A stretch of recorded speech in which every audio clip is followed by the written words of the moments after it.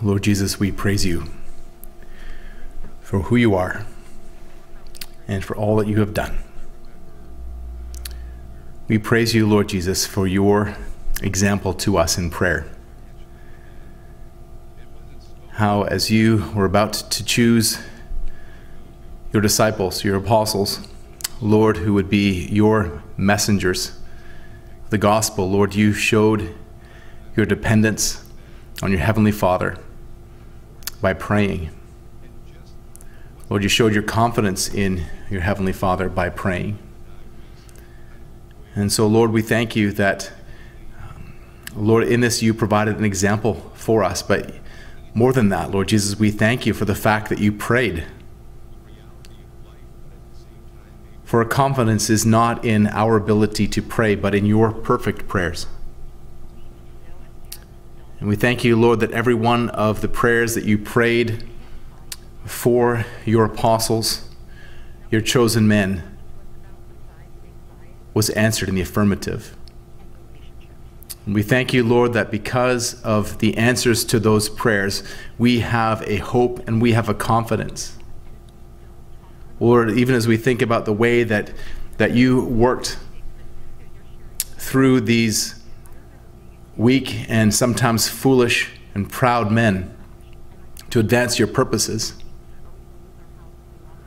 Lord, we see that you are working in us, who are also weak and sometimes foolish and proud, to accomplish your purposes in us.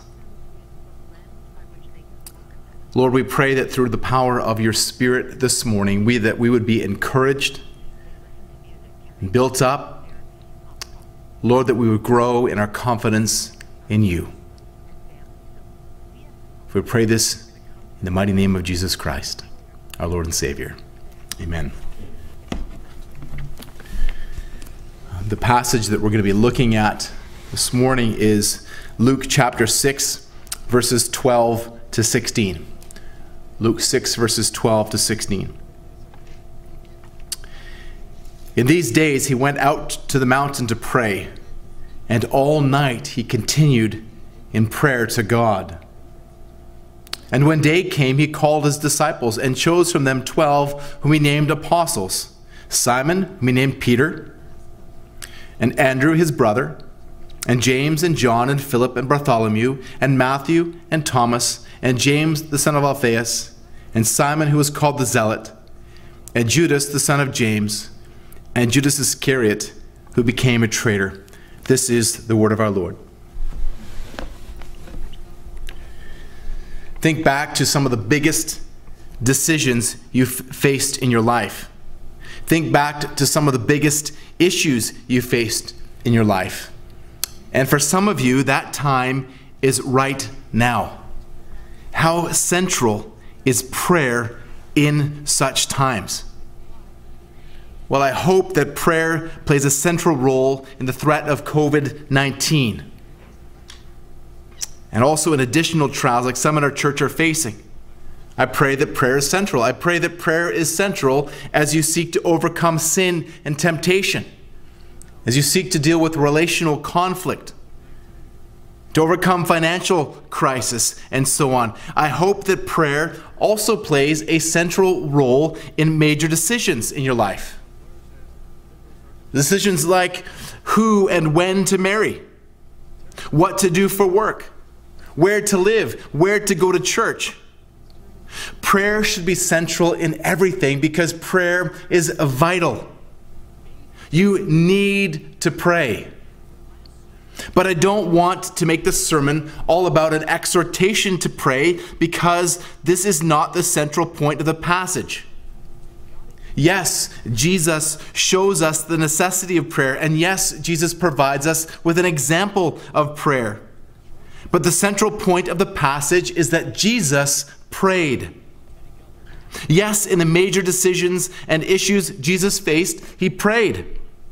This is a recurring theme in Luke. We already saw Jesus praying at the time of his baptism, retreating from the crowds up the mountain to pray. This morning we're going to see him do that again. Luke tells us that Jesus prayed just prior to asking his apostles the all-important question, "Who do you say I am?" Luke tells us that Jesus prayed prior to his going up the Mount of Transfiguration, prior to sending out the apostles, prior to his crucifixion. Luke definitely emphasizes the prayers of Jesus at key points in his ministry, and this is one of those key times. Now, it's hard to say when these events took place. Luke 6:12-16 is paralleled with Mark 3, verses 13-19, and Matthew 10, 1-4. Luke does not chiefly organize his material chronologically, but thematically and geographically. However, as the events of Luke chapter 6, verses 12-16 take place, tension has been mounting with the scribes and the Pharisees. So much so that in Luke 6:11, the Pharisees were so filled with fury over his challenge to their failure to keep the Sabbath that they began to plot Jesus' death. And less than 2 years later, they would succeed. The time had come for Jesus to choose his apostles. He knew that he was not going to remain on the earth. And at this point, he had disciples, but he had not yet set any apart as apostles. This morning we're going to see how this important decision was prefixed by prayer. We'll see just how important the decision was as we consider who the apostles were and the implications of their ministry.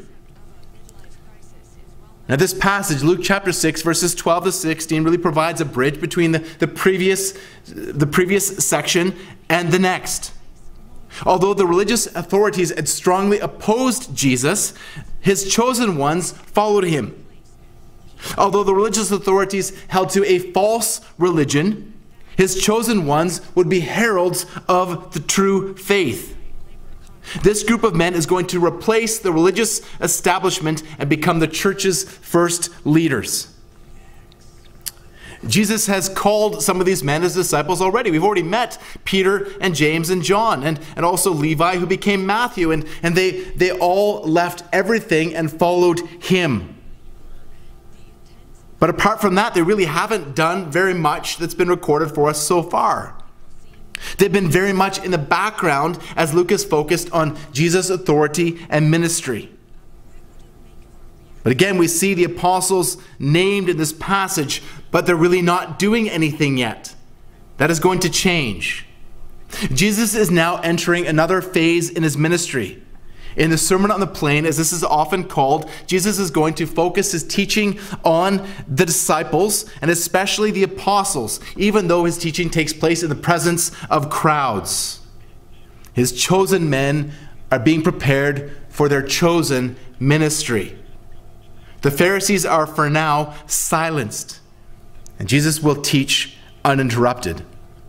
So that this morning we're going to see in verse 12 how Jesus chose.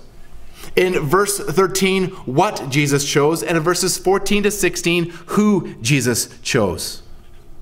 So first of all, how Jesus chose in verse 12. Read this for us again. In these days he went out to the mountain to pray, and all night he continued in prayer to God. What did Jesus pray for?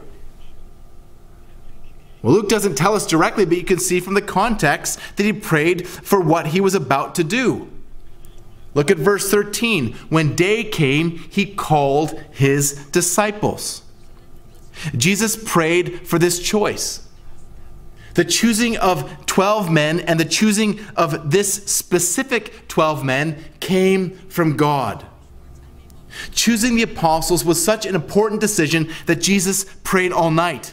He determined that in this situation, prayer was more important than sleep. And this wasn't from a mere sense of duty. It was from a sense of necessity. Jesus knew how important that choosing rightly was. He knew how important seeking wisdom from God was. He knew how important being in line with God's will was. He knew how important his teaching to these men was. He knew how important the ministry of these men was. And he knew the importance of all of these things, so he prayed fervently. So let's look at some of the things we see in Jesus' prayer here. Jesus prayed fervently and frequently. As I mentioned earlier, he prayed at his baptism. He prayed as he retreated from the crowds. He prayed before asking the apostles, "Who do you say that I am?" He prayed prior to the transfiguration. He prayed prior to sending out the apostles and prior to his crucifixion. And here he retreated to pray before choosing the apostles. All night long, Jesus prayed. This is really one word in the original. This is the only time that word is used. That all night he continued in prayer, in fervent prayer to God. It's emphatic that Jesus was all night in prayer to God. So Jesus prayed fervently and frequently. Jesus displayed his dependence on God in prayer. Luke has made abundantly clear the fact that all that Jesus does, he does as one who has been anointed by the Holy Spirit, the one who's been empowered by the Holy Spirit. Luke 4:18. Jesus is truly God and he is truly man. And everything that he does as the God-man is in harmony with the plans and the purposes of God. And he knew that in order to do this, he must pray for God to work in and through what he was doing. So he showed his dependence on God in prayer. Jesus also displayed his confidence on God in prayer. Jesus prayed, and then he acted. He prayed about what he's going to do, and then he did it. He didn't hesitate. He went ahead and chose, trusting that God had heard his prayer, and confident in God's ability to answer his prayer, and confident that God would answer his prayer. So he displayed confidence on God in prayer. He also pursued his relationship with God in prayer. Jesus enjoyed not only perfect harmony with the Godhead, but also perfect love with the Godhead. Now you love talking to those that you love, right? And Jesus loved talking to God in prayer. As Jesus walked through this world during his incarnation, he was eager to maintain that relationship. He must necessarily seek to maintain that relationship because he was who he was and who he is. And so all of these things are lessons for us.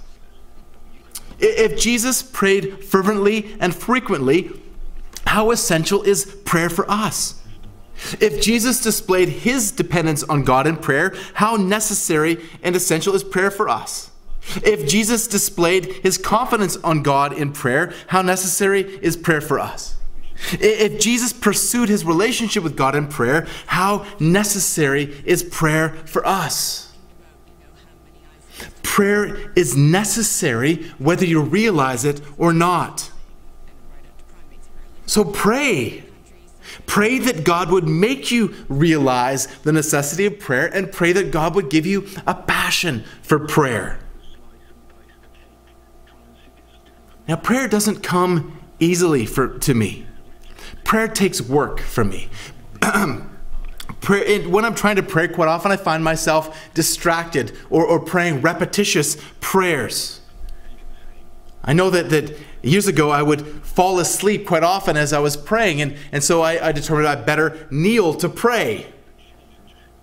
And so I'd kneel beside my bed with my hands like this, and I would pray. Well, sometimes even that didn't help me to keep from falling asleep. I remember one night I woke up, I don't know how long I'd been in this position, but I know that my shoulders ached because I had been stuck like that for quite some time, sound asleep, supposedly praying. And I know that I'm not the only one that prayer doesn't come easy for. That's one of the main reasons why I chose to focus my studies and my doctorate on prayer, on praying through Scripture, especially on the introduction of the practice of praying through Scripture through the so-called Lord's Prayer. And we're going to be looking at this again when we get to Luke chapter 11, where Jesus teaches on the subject again. The early church also followed the practice of praying, and the Holy Church, the early church, we'll see in the book of Acts, prayed at important times and in the face of important decisions. I'm reminded of Joshua chapter 9, and when when Joshua and the nation of Israel had entered into the promised land, and you remember the Gibeonites were deceived into making a peace treaty. The Israelites were deceived into making a peace treaty with the Gibeonites, who, remember, they put the stale bread in their bags and put on worn out clothes and shoes and said we'd come from a long way away. And they were the Joshua and the leaders were deceived into making a treaty with them. And we're told specifically in Joshua 9:14, because they did not ask the counsel of the Lord. Joshua and the leaders did not pray, and so they were deceived. Brothers and sisters, we need to pray not just at important times and for important decisions. We need to pray all the time. Prayer is important all the time. We are to pray without ceasing. 1 Thessalonians 5:17. So yes, we are to pray. But again, the main point of this passage is not that we need to pray. The main point of this passage is that Jesus prayed. Our confidence cannot be in our prayer, or we are in big trouble. Our confidence is on the fact that Jesus prayed. Jesus prayed all night. Jesus prayed for these men, and he prayed for their ministry. Aren't you thankful that Jesus prayed here? Because 2,000 years later, we are still reaping the benefit of Jesus' all-night prayer vigil, because we're still reaping the benefits of the ministry of these men. So let's think about the ministry of these men. Let's think about what Jesus chose. Verse 13. I'll read it for you again. And when day came, he called his disciples and chose from the 12 whom he named apostles. At the break of day, Jesus called all of his disciples who had been around him together. Now, a disciple is a follower. In the ancient Near East, individuals would follow a particular teacher. It wasn't like seminary today when you go somewhere and then you sit in a series of lectures for 3 or 4 years. It wasn't like people who follow particular teachers online today. The disciple would literally follow his teacher, traveling around with them and learning from them. And such was the case with Jesus. There were many disciples. We read a couple of weeks ago about the disciples of John. Those men who followed around with John the Baptist. Well, here Jesus has his own disciples, and we don't know how many he had at this point. And that the number of disciples is going to fluctuate dramatically throughout his ministry. Sometimes they're going to be large numbers, and sometimes large numbers are going to leave. Luke told us in Luke 5, verses 1 to 11, that Peter, James, and John had become disciples. Remember that Jesus had handpicked them as they were in their fishing boats, and they left everything and followed him. And Luke told us again in Luke 5, 27 to 28, that Levi, the tax collector, who would be renamed Matthew, was also handpicked by Jesus to become a disciple, and that he left his tax booth, that he left everything and followed Jesus. John also tells us in John 1, 35 to 51, that the list of the first disciples includes Matthew and Philip and Nathanael. So there were quite a few of these men that Jesus is about to choose that had been following with Jesus since the very beginning. And we're going to look closely at these individuals in a few moments. Well, out of that larger group of disciples, Jesus chose 12 to become apostles. I was reminded of being in school, and when you're going to play Red Rover at recess, and people, they make picks. They'll say, okay, going to take you and you and you, and the biggest ones would always get picked first, and I was kind of small and scrawny when I was in school, and so I was often picked last. I don't know what it would have been like when Jesus picked these apostles, but he chose out 12 of them. So what Jesus chose are apostles. Now, the word apostle is a transliteration of the Greek word apostolos, which means sent. Now, Luke uses this term apostles more frequently than the other synoptic gospels. Luke uses it 6 times in his gospel account, whereas the other gospel writers use it only once or twice. They generally use the more generic term disciple. Now, it really makes sense that that Luke is going to use the term more often because the gospel, according to Luke, is really part 1 of his story. He's going to continue with a sequel in the book of Acts, where he's going to use this word 28 times, where these men, especially Peter and John, will play a much more prominent role. The apostles are among the most important men who ever lived. Their selection was also a pronunciation of judgment against the existing religious authorities. The scribes and the Pharisees, in fact, the whole ruling council had been rejected, but Jesus chose these 12 men. The false religion that was promulgated by these false teachers was being dismantled and being replaced with the truths of the gospel. And these men were chosen specifically by Jesus to be his representatives and the messengers of the kingdom. Luke 9, verses 1 to 6. They were chosen as the ministers of the new covenant. 2 Corinthians 3, 6. Now just think for a moment about what God did through them. God spoke his word directly to them through divine revelation. Not only did these men have the immense privilege of walking with Jesus and learning from him directly, but the Holy Spirit will carry several of them along in order to record Holy Scripture. 2 Peter 1:21. God made these men the source of sound doctrine. In Acts 2:42, at the birth of the church, we read that the apostles' teaching was central, and they devoted themselves to the apostles' teaching and the fellowship and the breaking of bread and the prayers. So the teaching of the apostles was authoritative and was essential for guiding the church in faith and practice. God performed miracles through these men. Mark says that Jesus chose them to be with him and to be sent out to preach and have authority to cast out demons.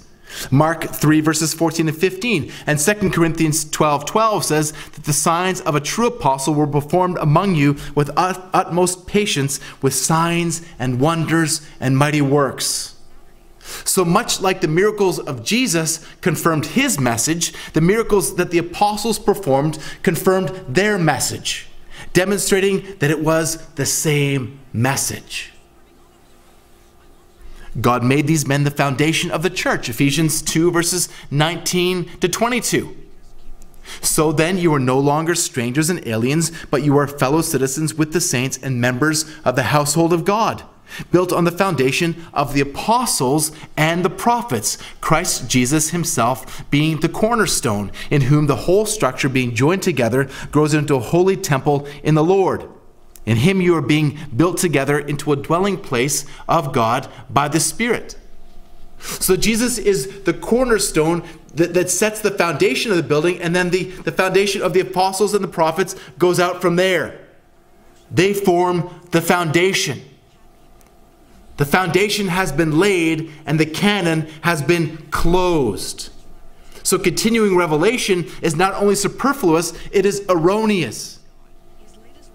God will give these men authority in final judgment. Jesus says in Luke 2, verses 29 and 30, I assign to you as my Father assigned to me a kingdom, so that you may eat and drink at my table in my kingdom and sit on thrones, judging the 12 tribes of Israel. It boggles the mind, but these men are going to sit on thrones beside Jesus, pronouncing judgment.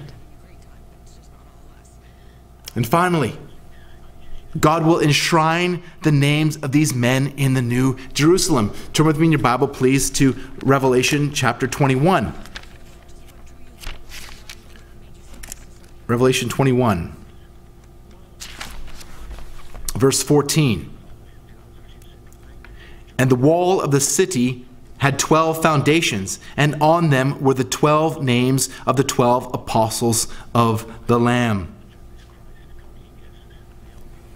Now, I'm not sure if you have even if you have a more a more metaphorical understanding of this, you have to see the continuity. This reveals the importance of the 12 apostles. So this then takes us to our next question. Why did Jesus choose 12 apostles? Why not 11? Why not 40? Well, look at Revelation 21:12. Now, I didn't tell you to keep your finger there, but I'm sure you can find it easily enough. Second last chapter in the Bible. The city had a great high wall with 12 gates, and at the gates 12 angels, and on the gates the names of the 12 tribes of the sons of Israel were inscribed. So here you have in the walls of the New Jerusalem, you have the names of the 12 apostles inscribed, and you have the names of the 12 tribes of Israel inscribed. Do you see the continuity there? The 12 tribes of Israel give way to the 12 apostles. This is typological. The 12 tribes of Israel were stewards of the promises of God. Now the 12 apostles are about to carry that responsibility. They have given that to the church. So God has given these men an enormous responsibility and privilege. So finally then, let's consider who Jesus chose in verses 14 to 16. This passage is one of 4 New Testament lists which list the 12 apostles. You can find it also in Matthew 10 verses 2 to 4, Mark 3 verses 16 to 19, and Acts 1:13. And in each of these lists, Peter is always first and Judas Iscariot last, except for Acts 1:13, where he is omitted because he has died.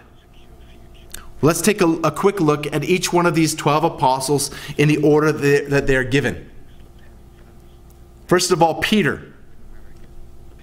Now remember that Peter is renamed from his birth name, Simon.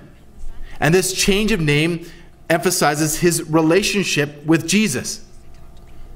The name Peter is also a metaphor because it means rock. Now, Luke doesn't elaborate here, but Matthew does in the Caesarea Philippi confession in Matthew 16. That this is where Peter confesses that Jesus is the Christ.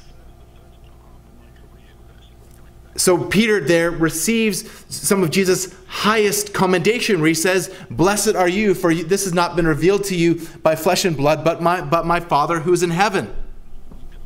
And Peter is there acting as in the role that he often takes as the leader of the apostles. He is known for his boldness, but he's also known for his impulsiveness. Because on the heels of that, when Jesus tells him that Jesus is going to die and on the third day rise again, Peter says, "God forbid, may that never happen." And what does Jesus say to him? He says, "Get thee behind me, Satan." So here we have Peter receiving Jesus' highest commendation, and then on the heels of that, some of Jesus' his stiffest rebuke. And Peter is going to have a cataclysmic fall as he denies Jesus 3 times. But Peter is going to be reinstated because Jesus has prayed for him. Because Jesus has prayed for him, as he has for the other apostles as well. Next, Luke lists Andrew. This is Luke's first mention of Andrew, Peter's older brother. He is also a fisherman. Luke's only other mention of Andrew is in Acts 1:13. John tells us that it was Andrew who was at the feeding of the 5,000 who said that there is a boy here who has 5 loaves and 2 fish, but what are they for so many? John 6:9. Then we have James and John, the sons of Zebedee, Luke 5:10, and also called the sons of thunder, Matthew 3:17. They were Galilean fishermen. They were the ones who were fishing with Peter in Luke chapter 5. And piecing together John 19:25 and Matthew 27:56 and Mark 15:40, we could find out that they are Jesus' cousins, that their mother is Salome, Mary's sister, and that they worked with Peter and Andrew. Now, James, we're told in Acts 12, 1 and 2, was one of the first martyrs in the early church. And John, his brother, was known as the disciple who Jesus loved. Remember that it seems he was the only one of the 12 apostles who wasn't martyred. That he had a long lifespan, but that he had been exiled to Patmos, the island of Patmos, where he wrote the book of Revelation. And he also wrote 1, 2, and 3 John. Philip appears only very briefly in the New Testament. We see him in John 1, verses 43 to 48.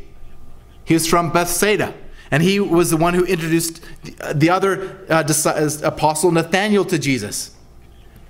But like the other apostles, he often struggles to understand the nature of Jesus' mission. Bartholomew, whose name means son of Tomlai. Speculation is also that he is the Nathanael of John 1:45. It's actually a pretty good, the case for that's actually pretty good, because the synoptic gospels don't mention Nathanael, and John doesn't mention Bartholomew. And the other lists, apart from Acts 1:13, include him with Philip. Matthew, we met a couple of weeks ago. Remember, that's Matthew who had been the tax collector Levi. He's the one who threw an evangelistic party and invited all of his friends in order to meet Jesus. And he's the one who wrote the gospel according to Matthew. Thomas, whose name means twin, is also called Didymus. In John 11:16, we see that we read, "So Thomas, called the twin, said to his fellow disciples, 'Let us go that we may die with him.'" That Thomas is the doubting Thomas of John's gospel, who doubted the resurrection and said, "Unless I put my fingers in the holes in his hands and thrust my hand into his side, I will not believe." James.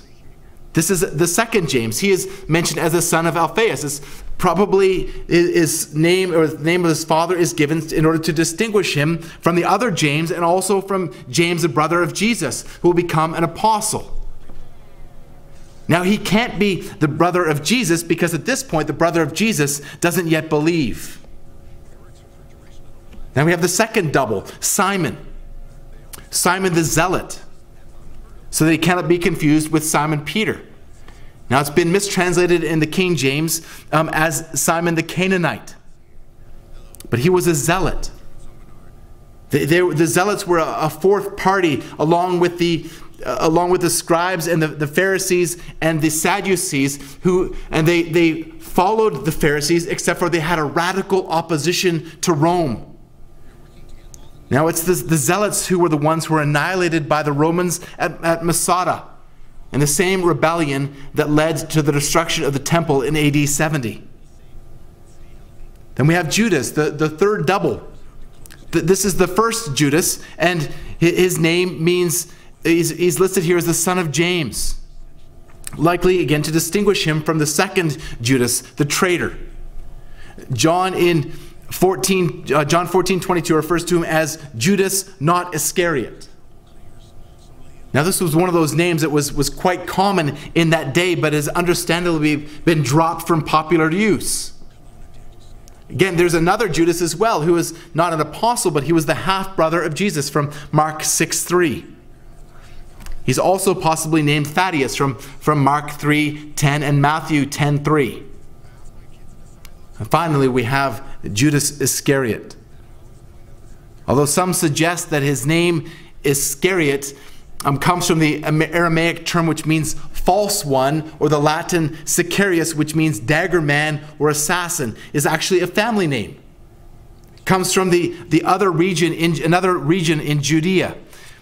John 6:71 and John 13:26 refer to him as the son of Simon Iscariot. So this is a family name. But don't you find it remarkable that when you think about all of the other apostles, as Judas compared to the 11 apostles, that this man is on the list? That this traitor,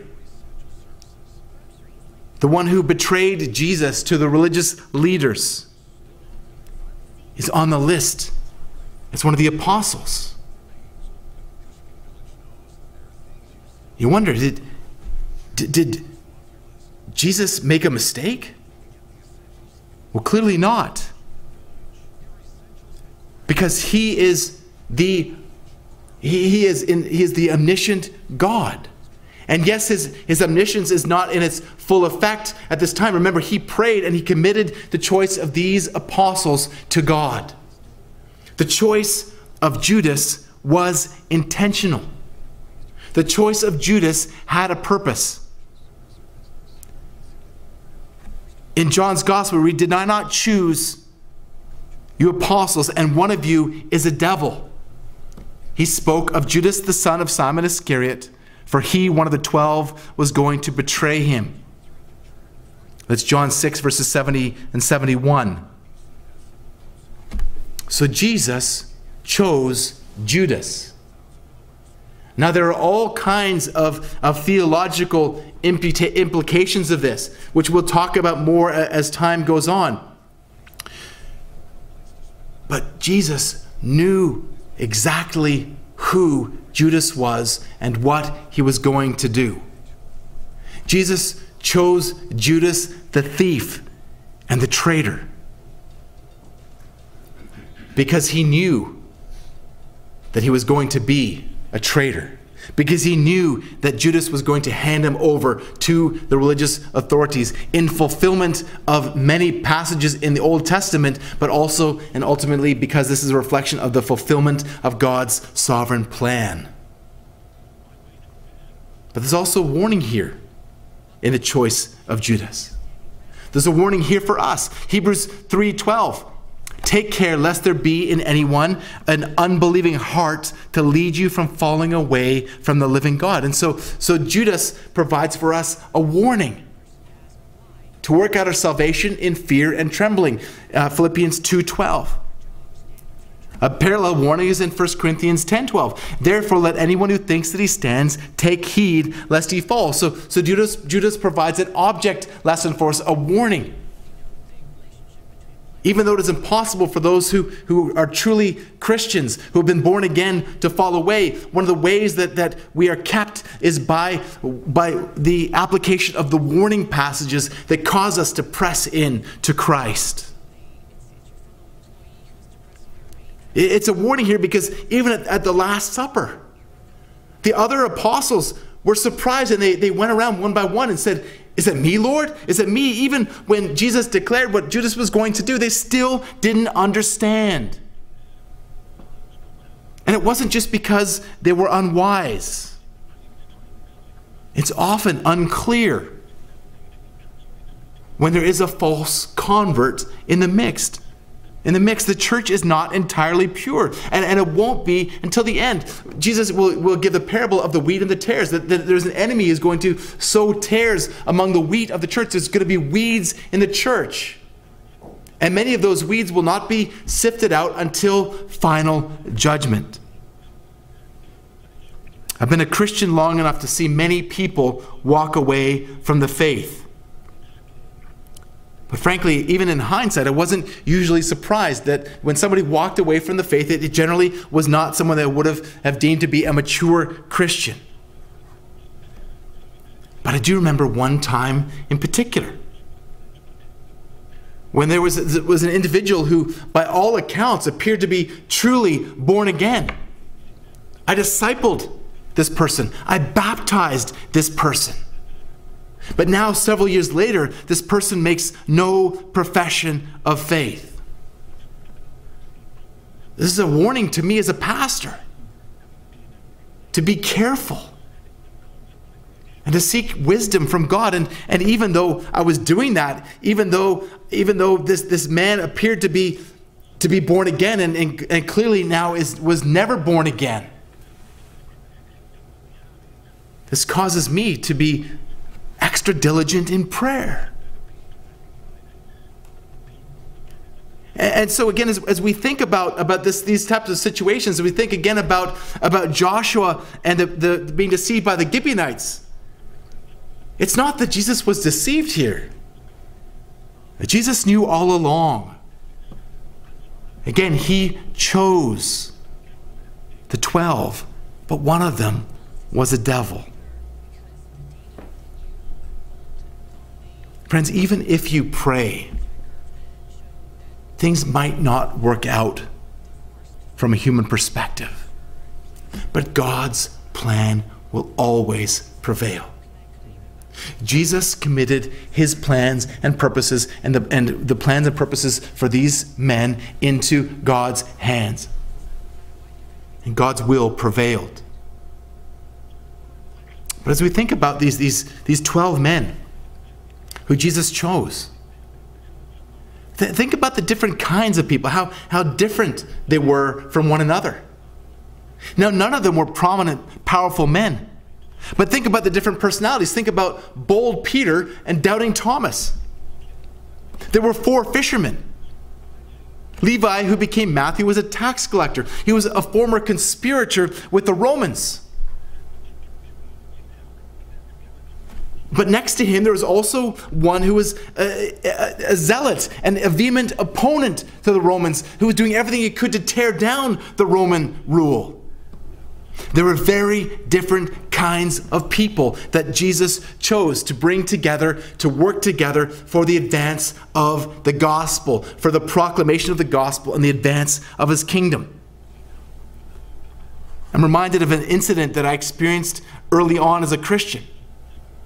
I was at a men's prayer breakfast in my former boss's home, and there was a knock at the door, and so I went to answer it. And many of you know about my past and the fact that I was living very much in a way that was in contrast with the laws of the land. You can imagine my surprise when I opened the door and there's a uniformed OPP officer at the door.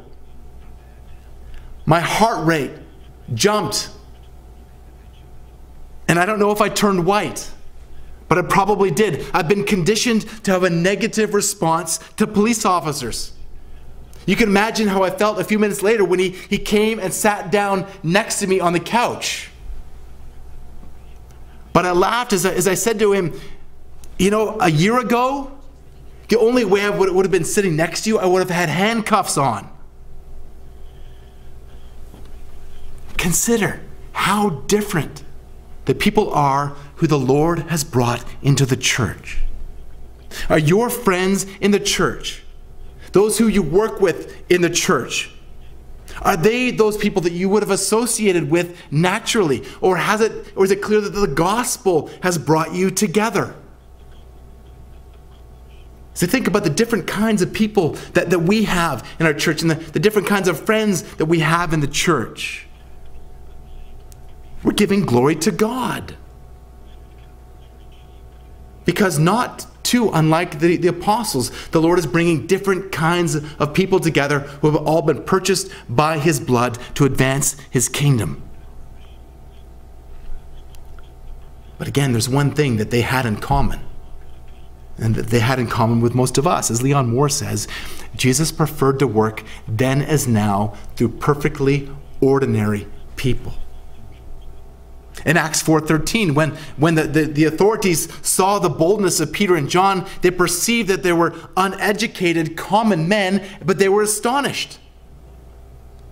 Jesus was choosing to work through these common men, through these ordinary men, to produce extraordinary results. Jesus is going to send them on mission. In Luke chapter 9, they're going to come back for more teaching, and he's going to send them out again in chapter 10, and then they're going to return again for more teaching, and then things are going to escalate all the way to the cross. But it's not until the ascension of Jesus in Acts chapter 2, when the Holy Spirit comes down and fills these men, that we see the change that God brings about in their hearts. But the disciples were thick. Even after the coming of the Holy Spirit, they often didn't understand. But how many times throughout Jesus' ministry did he have to teach them about his death and resurrection? The disciples were often proud, arguing about who would sit next to Jesus in his kingdom. The apostles were often spiritually lazy. In Luke chapter 22, verses 45 and 46, in the Garden of Gethsemane, in the moment of Jesus' agony, when he rose from prayer, he came to the disciples and found them sleeping for sorrow. And he said in verse 46, "Why are you sleeping? Rise and pray that you may not enter into temptation." So there in the Garden of Gethsemane, almost at the end of his earthly ministry, again we find Jesus praying. But again we find the disciples, the apostles, showing weakness. These men failed to pray in Gethsemane, but they didn't fall away because Jesus had prayed for them. Brothers and sisters, be encouraged. We're often thick. We're often proud. We're often spiritually lazy. But God often uses thick, proud, lazy, common people like you and me. The task is too great for us. Our enemies are too strong for us. But Jesus is praying. Brothers and sisters, you and I are not apostles, but we have been sent by Jesus. We don't have any power of our own. We're unable to do what God has called us to do. But as Alistair Begg says, God calls us not on the basis of what we are, but on the basis of what He is going to make of us. God calls us not on the basis of what we are, but on the basis of what He's going to make of us. It's not that He looks at us and sees our potential. God looks at us and sees our inability. But He looks at Himself and sees His ability to do extraordinary things out of ordinary people. Brothers and sisters, Jesus prayed for His apostles, but He hasn't stopped praying. Jesus prayed for His apostles, and Jesus is praying for you.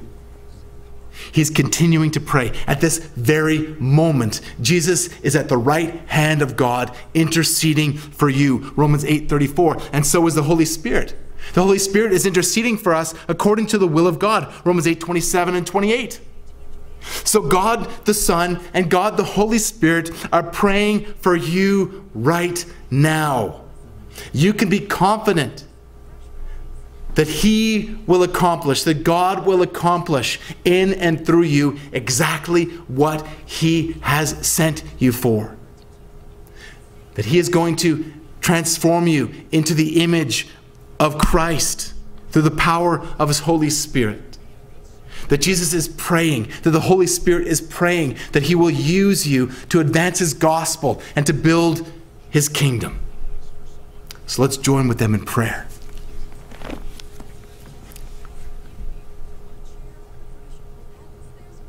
Triune God,